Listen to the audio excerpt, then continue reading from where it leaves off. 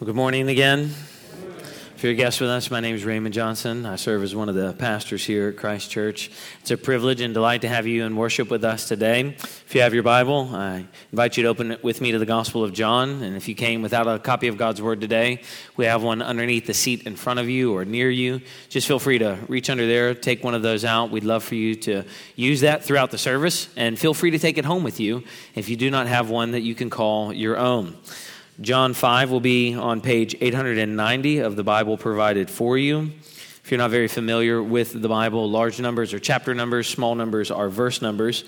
We've been moving through a series of sermons in John's Gospel, and we'll be in John through the majority of next year. We're coming now to chapter 5, and I will begin reading in chapter 5, verse 1 in just a moment. John writes, under the inspiration of the Holy Spirit, and he speaks to us with the same authorities of Jesus Christ himself. We're here speaking to us today. After this, there was a feast of the Jews, and Jesus went up to Jerusalem. Now there is in Jerusalem by the sheep gate a pool, in Aramaic called Bethesda, which has 5 roofed colonnades.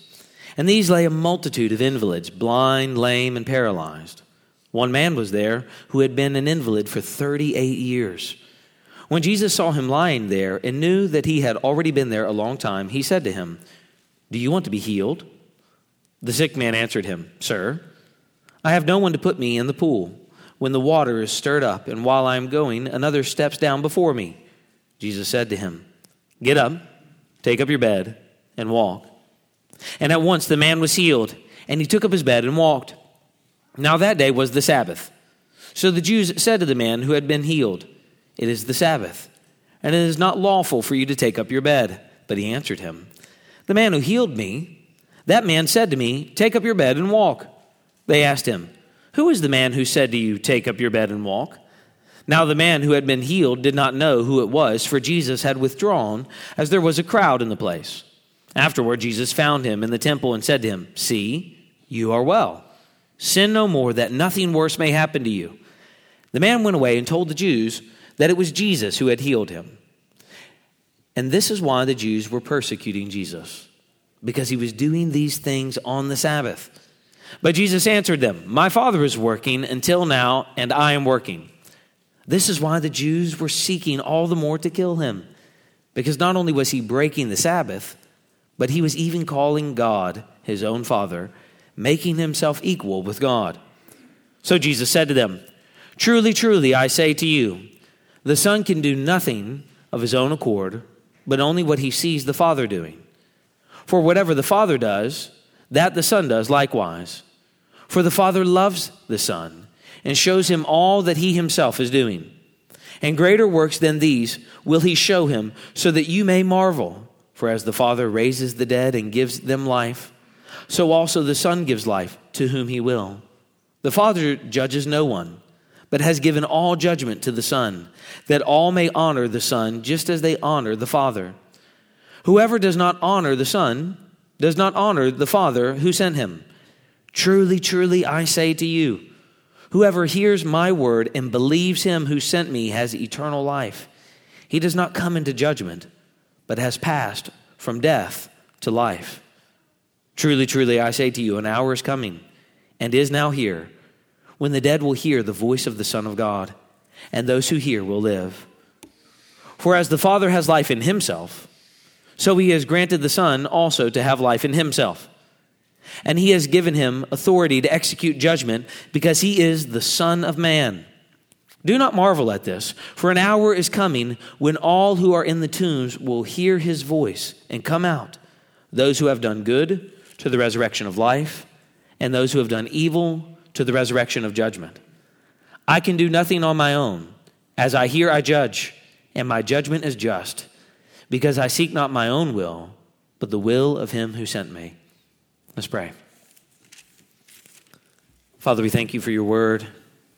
As we regularly remind ourselves, your word is truth. It is a light unto our feet. It is a lamp unto our path. And Father, we ask now as we turn our attention to your word that you would help us, to focus on it, that you would give us ears to hear the truth of the gospel as it has been decisively revealed in your word, that you would give us eyes to see the beauty of Christ as he has been revealed in your word, that you would drive us into deeper repentance and deeper faith if we are Christians, that we might be strengthened for our walk in this world. And Father, we pray for those who are here with us now, who are not yet Christians, that in this time together, you would use your word to draw them to everlasting life, that you would do the good work of causing them to be born again. And we ask all of this in Jesus' name. Amen. One of the wonders of the big cities this time of year are all of the festive opportunities that they provide to gather together. From Philly's Center City Plaza to New York City's Rockefeller Center and beyond and everywhere else, if you go to those cities, you have wonderful opportunities to gather and enjoy the season. But if you look closely, or if you travel off the beaten path, you will inevitably find hundreds, if not thousands, of homeless, sick, and infirm people sitting on the curbs, begging as you walk by. For many of us, it's an uncomfortable sight, and it's an uncomfortable reality for us to observe. A reality that we would prefer to avoid because we want to enjoy the holiday season. Because these people are a grim reminder that life is not festive for all, even at Christmas. We find Jesus interacting with one of these people in this passage of John's Gospel this morning, in a section that has become known to many as the festival cycle. John 5 begins a new section of John's Gospel, and from chapter 5 all the way to chapter 10, the Apostle John will show us Jesus fulfilling and surpassing elements in the Sabbath in chapter 5, and the Passover in chapter 6, and tabernacles in chapter 7, and dedication in chapter 10. And as Jesus does, the careful reader will continue to observe an escalating conflict, a conflict that is first evidenced in the Jewish people's response to Jesus when he heals this invalid, a story that teaches us that Jesus wants to heal us more than we want to be healed because he is the authoritative Son. And it is on the authoritative Son that we will focus our attention this Christmas Eve, as 4 points frame our time together this morning. The Son's inquiry, the Son's authority, the Son's conflict, the Son's equality. Notice first the Son's inquiry. Look again with me in verse 1. After this, there was a feast of the Jews, and Jesus went up to Jerusalem. Now there is in Jerusalem by the sheep gate a pool, in Aramaic called Bethesda, which has 5 roofed colonnades. And these lay a multitude of invalids, blind, lame, and paralyzed. One man was there who had been an invalid for 38 years. When Jesus saw him lying there and knew that he had already been there a long time, he said to him, "Do you want to be healed?" After this, in verse 1, indicates an indefinite period of time. And as best we can tell from the festival cycle, it's about 18 months after the events of John 4 in John's Gospel. And about 18 months after the events of John 4, Jesus returns once again to Jerusalem to an astonishing sight. And we can only begin to really imagine how pathetic the scene of a multitude of crippled and sick and lame and dirty people gathered around a pool of water they thought had curative powers would be. It's hard for us to imagine just how intense their anguish of waiting around the water had to be before it was stirred and the rat race began of one person trying to get to the water before everyone else so that they could be, quote, healed. And yet, despite the gathering of a large number of people, John tells us that Jesus does not lose this man in a sea of faces, as he, verse 5, focuses his attention on this one person, a man who did not even know who Jesus was. The focus of the passage narrows from hundreds of people gathered around the pool, swarming to this place, to one individual. From a multitude to one man. And if you're a careful reader of John's Gospel, you've seen a pattern emerging throughout the Gospel. A pattern that is showing us that Jesus does not deal with a sea of nameless faces. that Jesus deals with people personally and specifically, just like he has to deal with everybody in this room personally and specifically. So verse 5, though there lay a multitude of individuals at Bethesda, Jesus walked up to this one man, and verse 6, already knew his background. Jesus already knew his whole story. He knew that he had been there for a very long time. Verse 5, 38 years to be exact. Longer than most people lived in the ancient world when the life expectancy was somewhere between 35 and 40. It's hard for us to imagine what it must have been like for this person to languish in this condition in the ancient world for this long. 38 birthdays. We don't know if it was 38 birthdays after a few birthdays or if it was all 38 birthdays. 38 Christmas seasons for us. 38 winters. And the lack of hygiene and health care would have filled him, like anyone else, with such hopelessness and despair. So it's strange for us when we begin to really try to think, what must it have been like for this man in that world when there wasn't an urgent care nearby? For Jesus to walk up to someone like this and say, verse 6, do you want to be healed? Is Jesus once again being insensitive in John's gospel? Or perhaps Jesus is unfeeling because he knows that he's not going to get sick. He's God Almighty. And he would wonder why this person is. Why would he even ask an invalid at a healing pool if he wants to be healed? It's like you going to ask a person in the ICU with stage 4 cancer if they want to be cured. The man's condition and his location indicate his desire. He wants to be healed. When Jesus asks a question in John's gospel, he's not asking to gain information. He's asking to obtain a confession of sin from the man. If you have been with us throughout our study of John's gospel, you've seen a progression and a pattern of Jesus doing this with people from John 2 to now. When Jesus asked his requesting mother, what does this have to do with me in chapter 2, verse 4? Jesus isn't being cavalier. He was pointing ahead. He was pointing ahead, even at the beginning of his ministry, to a work that was greater than turning water into wine, to the work of his own substitutionary atonement, to the work of redemption, the work of salvation, of God's chosen people by his death on the cross, when the water would be poured out from him for the salvation of people.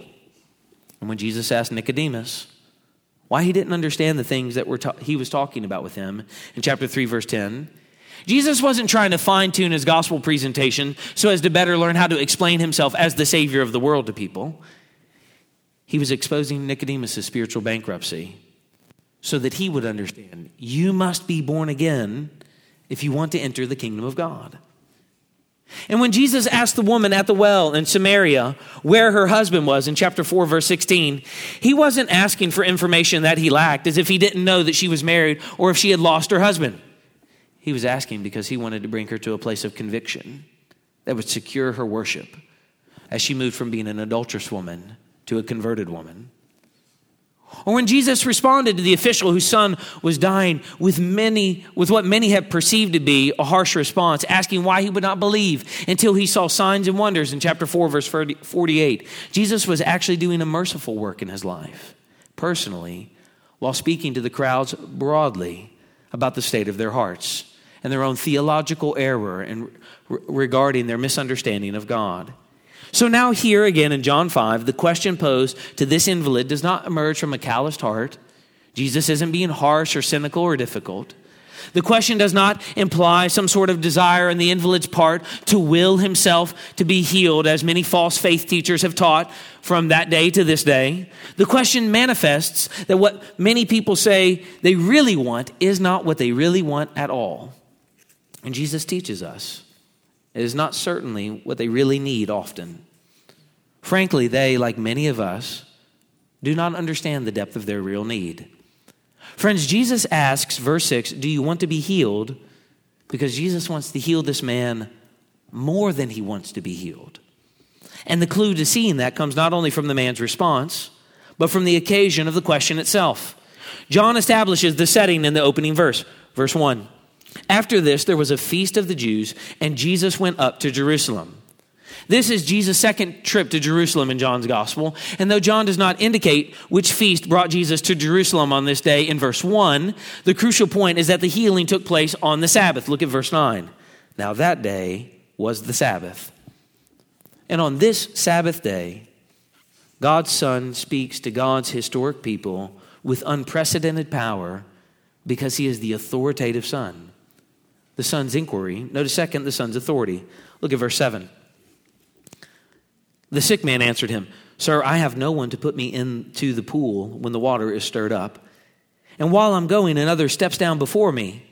Jesus said to him, Get up, take up your bed, and walk. And at once the man was healed, and he took up his bed and walked. The man is completely oblivious to what is taking place in the encounter. He has no knowledge of who Jesus is, and he demonstrates no awareness of what is really going on. And he has no faith in Jesus. In response to Jesus' question, he simply says, verse 7, Sir, I have no one to put me into the pool when the water is stirred up. The people believed that if a person was placed in the water before anyone else after the water had been stirred, they would be healed. This man is aware of the superstition of everyone else in the ancient world. A superstition that taught that an angel had come and stirred the water, but which we now know from archaeology was just the bubbling of two underground currents. And his response reveals a heart that is held captive to something that is completely understandable. He is held captive to a way of life that sees this pool as an ultimate answer to what he thinks is his greatest problem. If I get there at the right moment, if I just did the right thing, if I make the right choice at the right time after saying the right words, poof, all will be well. And no more years like this. Friends, not much has changed in 2,000 years, has it? From the ancient world to the 21st century, this has been the exhortation of many false teachers. If you do this at this time, in this way, all will be well for you. Life will be straightened out, and your body will be healed. But sadly, it's not just false teachers who believe that. Christians here this morning live that way. If I just do the right things, the right way, in the right time, with the right people, at the right kind of church, all will be well. We live in such a transactional way with God. If I can just tip over into the goodness, then good things will come to me. Friends, Jesus disagrees. And like those before him, the invalid manifests misunderstanding at what Jesus is actually doing. You must be born again, Jesus says to Nicodemus. But how can I get back into my mother's womb? You should ask me for living water, Jesus says to the Samaritan woman. But you don't even have a bucket. How can you give me living water? I have food you know nothing of, he says to the disciples. Did someone bring him something to eat when we weren't looking? Do you want to be healed? He says to the invalid. Yeah, but no one will put me in the pool. Like those before him in John's gospel narrative, this man manifests misunderstanding. And like those before him, he doesn't see his real need. He's looking to something else while Jesus wants to heal him more than he wants to be healed. Yet Jesus says something to him that changes everything in the course of his life. Jesus' command to him is simple. Don't do anything except what you're told to do. Verse 8. Get up, take up your bed, and walk. And at once, the man was healed. And he took up his bed and walked. When Jesus speaks in John's gospel, something happens. Jesus commanded the man to pick up his pallet and walk, and the man picked up his pallet and walked away. He was healed immediately. He's not partially healed. He's not healed in stages. The words of Jesus change everything for this man. The man was physically changed from an invalid who could not walk to a man with muscle strength to take up his mat on which he was lying and walk away. Now, friends, in John's gospel, that is power. And it is a power that does not come from the man. It doesn't come from his belief. It doesn't come from something that he's conjured up from his good deeds. It comes from the very words of Jesus, just like it did when Jesus turned the water into wine. Just like it did when the official's son was made well, But John doesn't want us to get lost in the miraculous. John knows that our propensity in all of these moments is to look at the miraculous. Look at that, water turned to wine. Look at that, a boy who was dying, now alive. Look at that, somebody who was an invalid, now walking. John doesn't want us to get lost in the miraculous because he knows that Jesus wants to heal you and I more than we want to be healed, deeper than we want to be healed, because he is the authoritative Son. So though the man is healed, not all is made well in John's gospel narrative. Something is still wrong. And why would something still be wrong when everything that seemed to be wrong has been made right? Look at the last part of verse 9. It was the Sabbath. The Son's inquiry, the Son's authority. Notice third, the Son's conflict. Verse 9. Now that day was the Sabbath. So the Jews said to the man who had been healed, "It's the Sabbath. It's not lawful for you to take up your bed." But he answered them, "The man who healed me, the man who said to me, 'Take up your bed and walk.'" They asked him, "Who is the man who said to you, 'Take up your bed and walk'?" Now the man who had been healed did not know who it was, for Jesus had withdrawn, as there was a crowd in the place. Afterward, Jesus found him in the temple and said to him, "See, you are well. Sin no more, that nothing worse may happen to you." The man went away and told the Jews that it was Jesus who had healed him. What is the Sabbath, and why would they care if someone had been healed on it? The Sabbath was a feast, John tells us, that the Scripture teaches us was mandated by God in the Old Testament for the very purpose of reminding the people of the redemption and rescue of God. The Sabbath is a communal activity. It's not something that they did personally as they experienced God on their own terms. It's a communal activity that solidified the power of God's word among them as they all stopped, rested, and remembered what God had done for each and every one of them and all of them together. And friends, if you read the Old Testament closely, you'll see that that's how God works throughout the Old Testament. He establishes rules and commandments, festivals and feast days and events of remembrance throughout the history of his historic people as a visible reminder and a communal reminder that in the experience of the festival itself, they would remember. Remember what they're prone to forget, that God sustains them, that God continues to work among them even to the present hour. Tragically, though, when we come to texts like this in our own day, we hear of the Sabbath and we think of it as something only specific to the Ten Commandments. A day relevant for Old Testament people that we don't really need to know much about because we are, quote, New Testament Christians. But the Sabbath was more than a day. It was a sign of God's covenant for them. It was a blessing designed from the very beginning by God to be a time of healing and restoration and instruction for his people. The day of rest was meant to help them remember God's rescue in the past when they were slaves in Egypt, when they were in a far worse condition. The day of rest was a healing moment for God's people, a moment that reminded them that God continued to sustain them and would continue to sustain them. God instituted and commanded the Sabbath to be a blessing to his people, not a burden to his people, as they rested and worshiped. So if we pay attention, we see not only that this happened on the Sabbath, but we see that the goal of the Sabbath is not simply not working and not doing anything. The main goal of the Sabbath was healing. And how were they healed? Worship. What was supposed to be going on the Sabbath day? Worship. But what had the day become for us in John's gospel? A sham, a day of complaining and grumbling, not rejoicing in God, but being frustrated with God. Why? Because the keeping of the Sabbath rules and the regulations had become more important than the God whom they should have been honoring on the Sabbath. The teaching of the religious leaders had so worked its way in to what the people did on a daily basis and onto their Sabbath day preparations to such an extent that the invalids who were largely dumped at this place were left to fend for themselves in ways that actually obscured the true path to healing. So now they're looking to superstitions to find a way out. The real path, whether they were physically healed or not.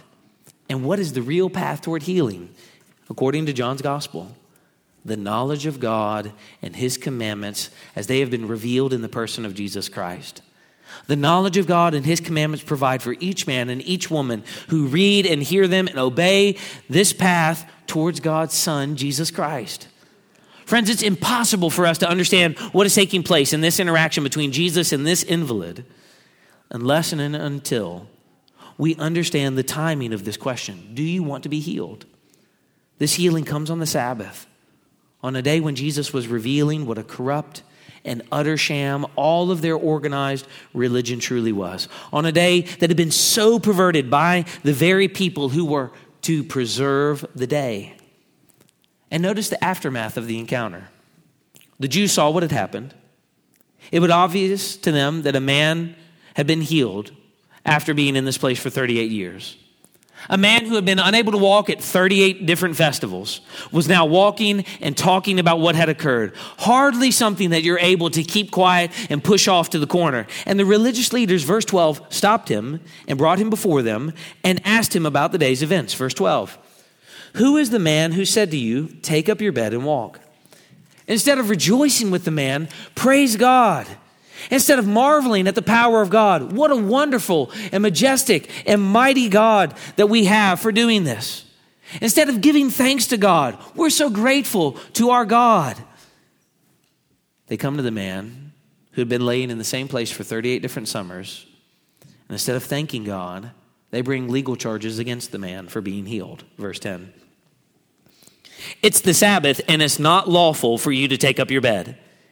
The occasion for the man's healing became an opportunity for religious exploitation. These doctors of the law who knew all of the right things still practiced their religion in all of the wrong ways.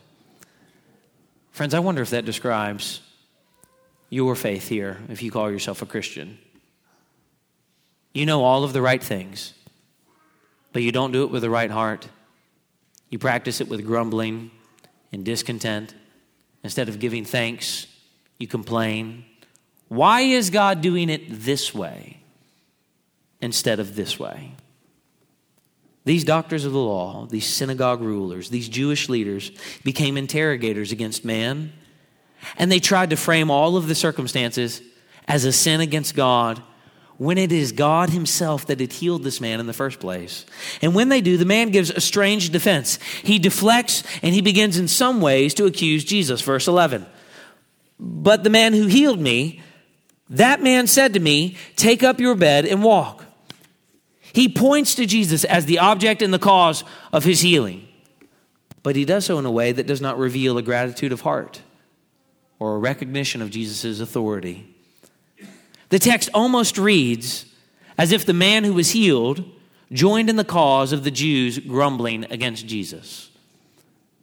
As another aside, how many times have people in this room received what they have prayed for from God or have received merciful providences from God, only finding yourself grumbling against the God who has been so merciful towards you in the past, just like this man? The God who was once so kind is now so cruel. The God who was once so generous is now so stingy. The God who had been so thoughtful is now so thoughtless. The man who owed his newfound ability to walk to the mercy of Jesus now becomes an accomplice in the pursuit of Jesus. But notice who's truly in charge here throughout the whole story. It's Jesus. The man did not know the name of Jesus. He had only seen him and related what had happened to him. But the Bible says Jesus withdrew and escaped into the crowd. Verse 13, for Jesus had withdrawn as there was a crowd in the place. Jesus did not want to be known at this point, as he did with the woman at the well or with the official who had asked for the healing of his son. He desired to hide himself from the man that he had healed in preparation for another interaction, a slightly more direct and more uncomfortable interaction. Jesus knew him, but he did not know Jesus. As is always the case, my friends. Jesus knows all, and Jesus knows everyone. The question is, does Jesus know you savingly? Jesus knows everything about everyone and all of the circumstances of your life, just like he knew this man's. And as he did with the man who had laid at Bethesda for 38 years, he knows the entirety of your story.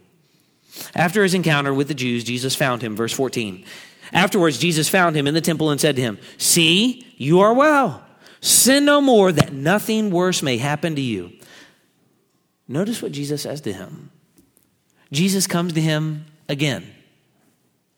The man was a passive recipient of the actions and words of Jesus twice. He could do nothing but listen and respond to Jesus. And notice what Jesus says to him. "See, you are well." Jesus wanted to make sure that the man understood that what had happened here was nothing on account of the man. He didn't make himself well. Jesus made him well. And then Jesus stated to him a most uncomfortable command. Verse 14, sin no more. How about that? Sin no more. Why? Look at verse 14. That nothing worse may happen to you. Now take a step back for a moment and think. What could be worse than living in the ancient world without modern health care beside a healing pool for 38 years without the use of your legs? What's worse than being a dirty, invalid, poor beggar for 4 decades of your life? Is there something worse than that? Jesus indicates that there's something worse than that, because Jesus wants to heal the man more than he wants to be healed. So he says that there is something worse than poverty. There is something worse than 2 bad legs. There is something far worse than a terminal diagnosis. There is something worse, facing the judgment of God apart from the Son of God. And why would anyone face the judgment of God that Jesus begins to talk about in the upcoming verses? Because of their sin. Friend, you might be here today and not know it and not believe it, or you might be here today and you've heard it many times and you need to hear it afresh. Your sin brings the judgment of God. On account of your sin, the wrath of God is coming. And every single person in this room, and every single person you have ever met, and every single person on planet Earth will stand before a holy God and face his judgment. Jesus tells this man and everyone who is reading John's gospel and listening to these words that there is something worse than poverty, something worse than being lame, something worse than a diagnosis that renders your life difficult, something worse than chronic illness. There is facing the judgment of God without the Son of God. And friend, you will face that judgment for your sin. Sins that you have willingly committed from the youngest moments of your life to this present moment. Sins that you have committed against a holy God because you love your sin more than you love God. You will face judgment where God will give you what you rightly deserve for the way that you have lived your life. And apart from the Son of God, you will stand there unshielded and unprotected and unrighteous, and you will bear all of the weight of your sin for all of eternity unless you are covered in the blood of the Son of God who substituted himself for you to bear your wrath and judgment and pain. But friends, if you are here and you are a Christian and you stand there on that day in Christ, you have nothing to fear, because on that day, when God examines your life, what he will see is your faith alone and the Son of God alone, who is imputed and given his righteousness to you alone, that you might be holy and blameless and above reproach and shielded from the fury of God's wrath. And you will know mercy. Mercy greater than this man knew on this day. Mercy greater than walking again. Mercy greater than your son living again. Mercy greater than being pardoned for sleeping with at least 6 men in your life. Mercy greater than having water turned to wine on a day that was important to you. Mercy, great grace that was free and abundant in Christ. You will know that forgiveness and that mercy for all of eternity and be spared the fury of God's wrath. And friend, to receive that mercy, the Bible tells us it is astonishingly simple. Repent of your sins. Turn away from it. Cling to Christ. Trust in him alone and be born again. Believer, be encouraged with the simplicity of God on this Christmas Eve, that he would love you enough to give you a simple gospel message. Turn and believe, trust and obey, cling to my Son, Christ forever. An unbeliever, non-Christian, hear the mercy of God afresh, the great present for you today on this Christmas Eve. Come and live and be born again. Trust in this Christ who reveals himself to broken, outcast people who live nasty, dirty lives, who live hopeless, despairing lives. Jesus didn't come to make a bunch of clean people cleaner. Jesus came to heal broken, dirty, wretched people. And the pictures that we get in John's gospel are a picture of our spiritual condition, that we're all just like that and worse, standing in far greater need than this. Because friends, Jesus wants to heal you more than you want to be healed. He wants to do something greater for you, the things that you have prayed for in this life that you would hope to receive. He wants to give you an eternal blessing. And this day of all days reminds us that he did it by sending his Son. But notice that not only Jesus, but this man teaches us that sin has consequences. Sometimes it brings about physical consequences. Sometimes it brings about relational consequences. But Jesus tells us here that there are consequences that are worse than physical consequences, that are worse than relational consequences. And they are irreversible apart from the power of God. Notice the response of the man. We don't see him responding to Jesus like the woman at the well or the official son who was healed. Verse 15, the man went away and told the Jews that it was Jesus who had healed him. What's the immediate response of the man after learning that it's Jesus who did this for him? He went away and told the Jews, it's Jesus that you're looking for. And what does that result in? Open hostility toward Jesus in John's gospel. The first of it in John's gospel. And what is Jesus' response to open hostility? A statement of equality, because he is the authoritative Son.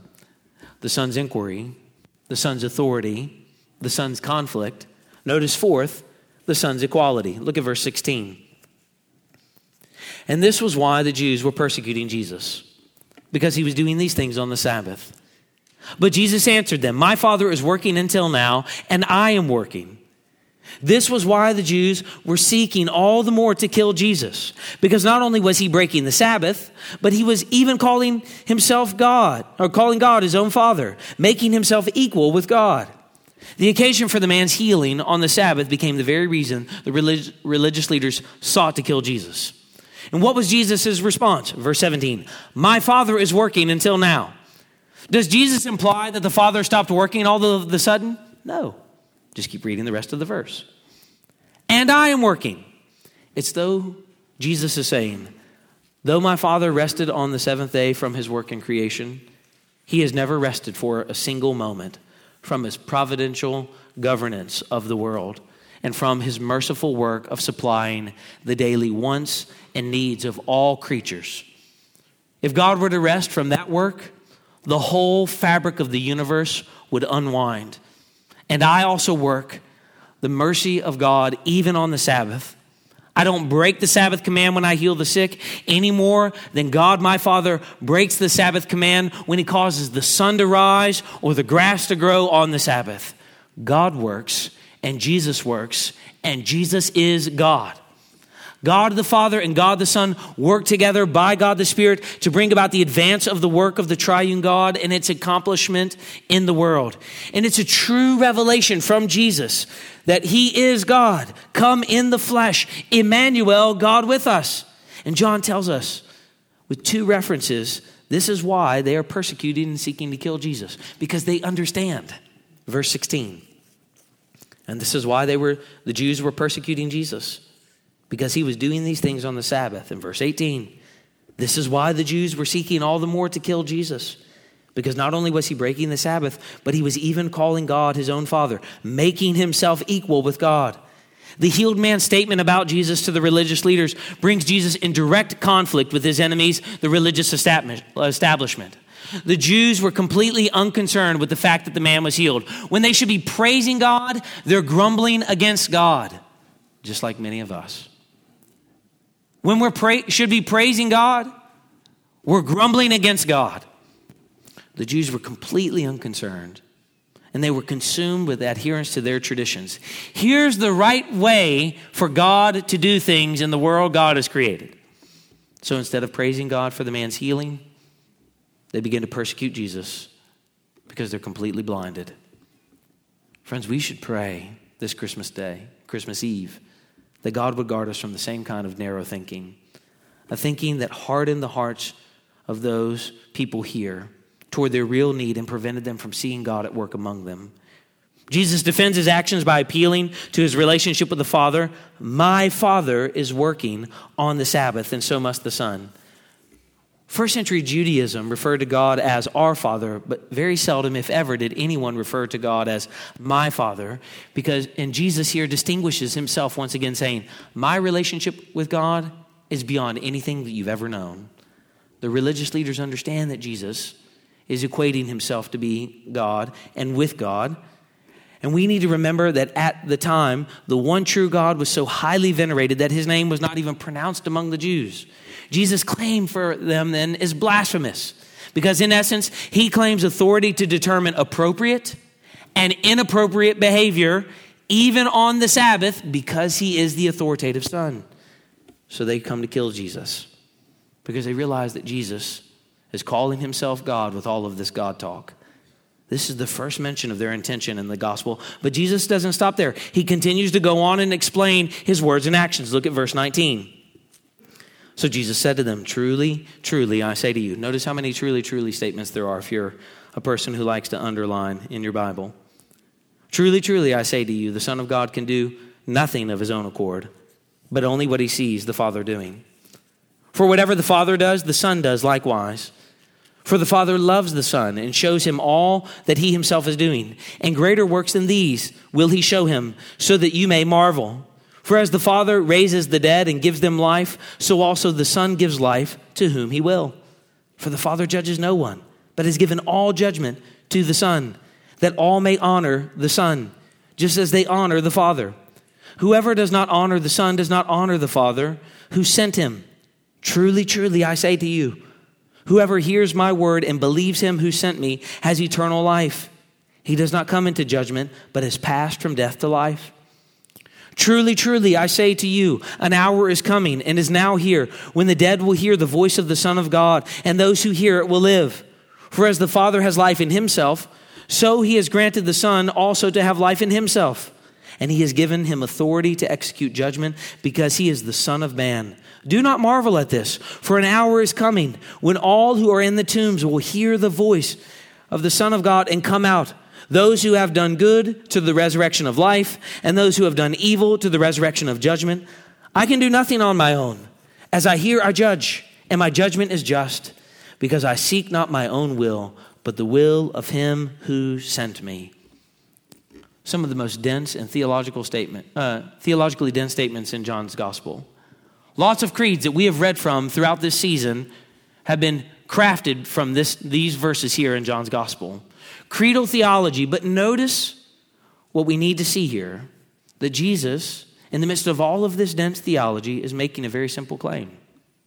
He is equal with God, and he makes it even more explicit by attributing two actions to himself that are ascribed only to God in the Bible: the giving of life and the rending of final judgment.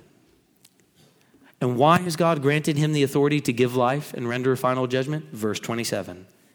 God has given him authority to execute judgment because he is the Son of Man. Jesus is to be honored. Jesus is to be honored as God is honored because he is the Son of Man.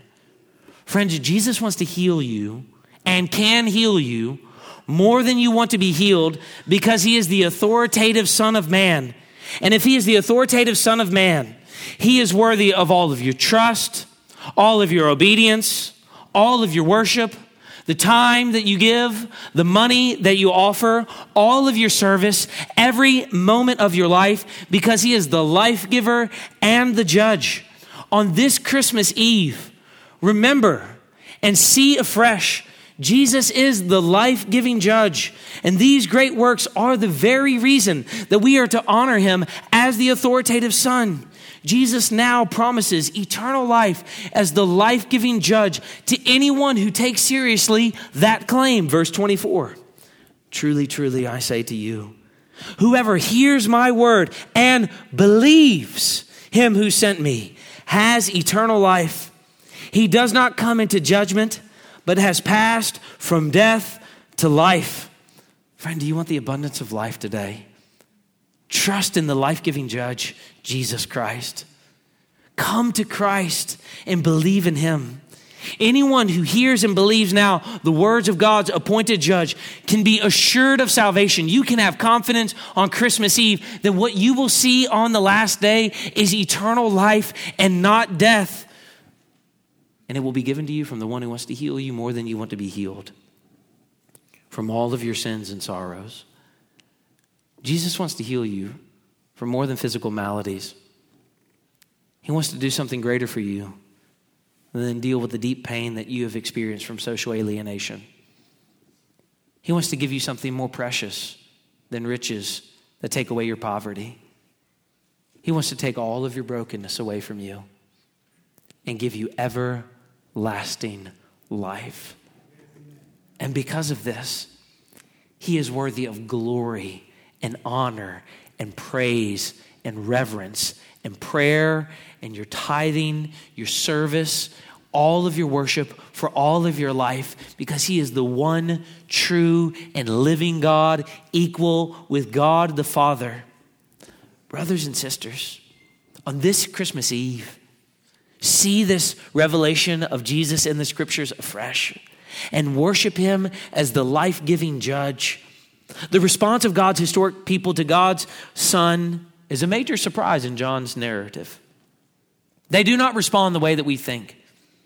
And perhaps they responded the same way that some of you will today, by getting up in just a little while and leaving, giving no consideration to what they have seen or heard. But there will be some of you perhaps here today who will respond the way that John is calling us to respond throughout his gospel, by believing, by coming to Christ, by trusting in Christ. And friends, if you would like to learn more about this Christ, we invite you to come. I'll be standing at that tunnel following the service. There'll be people standing at every exit today. Grab one of them and say on this Christmas Eve, what do I need to do to receive this gift of life from the life-giving judge? We would love to open the Bible with you. But we all need to ask ourselves this morning if we are following the Christ revealed in this gospel. These verses make clear once again that a person's eternal destiny is determined by one thing: their attitude and response to Jesus Christ. And Jesus wants to heal every person here more than they want to be healed, because he is the authoritative Son of Man, the life-giving judge. Will you believe in him? Let's pray. Father, we thank you for these words. We ask, Father, that they would resonate in our minds throughout this day and with us throughout the week. We pray, Father, that you would help us by hearing these words to prepare for even gathering to worship here together tonight as we anticipate celebrating the birth of our Savior tomorrow with family and friends, with those that we love and care about, new acquaintances. Father, we ask that you would help our unbelief. And Father, we pray for those who have not believed here today, that they would trust in this authoritative, life-giving Son, Jesus Christ, the Son of God, the King of glory. And we ask all of this in his name. Amen. Would you stand and continue in worship with us?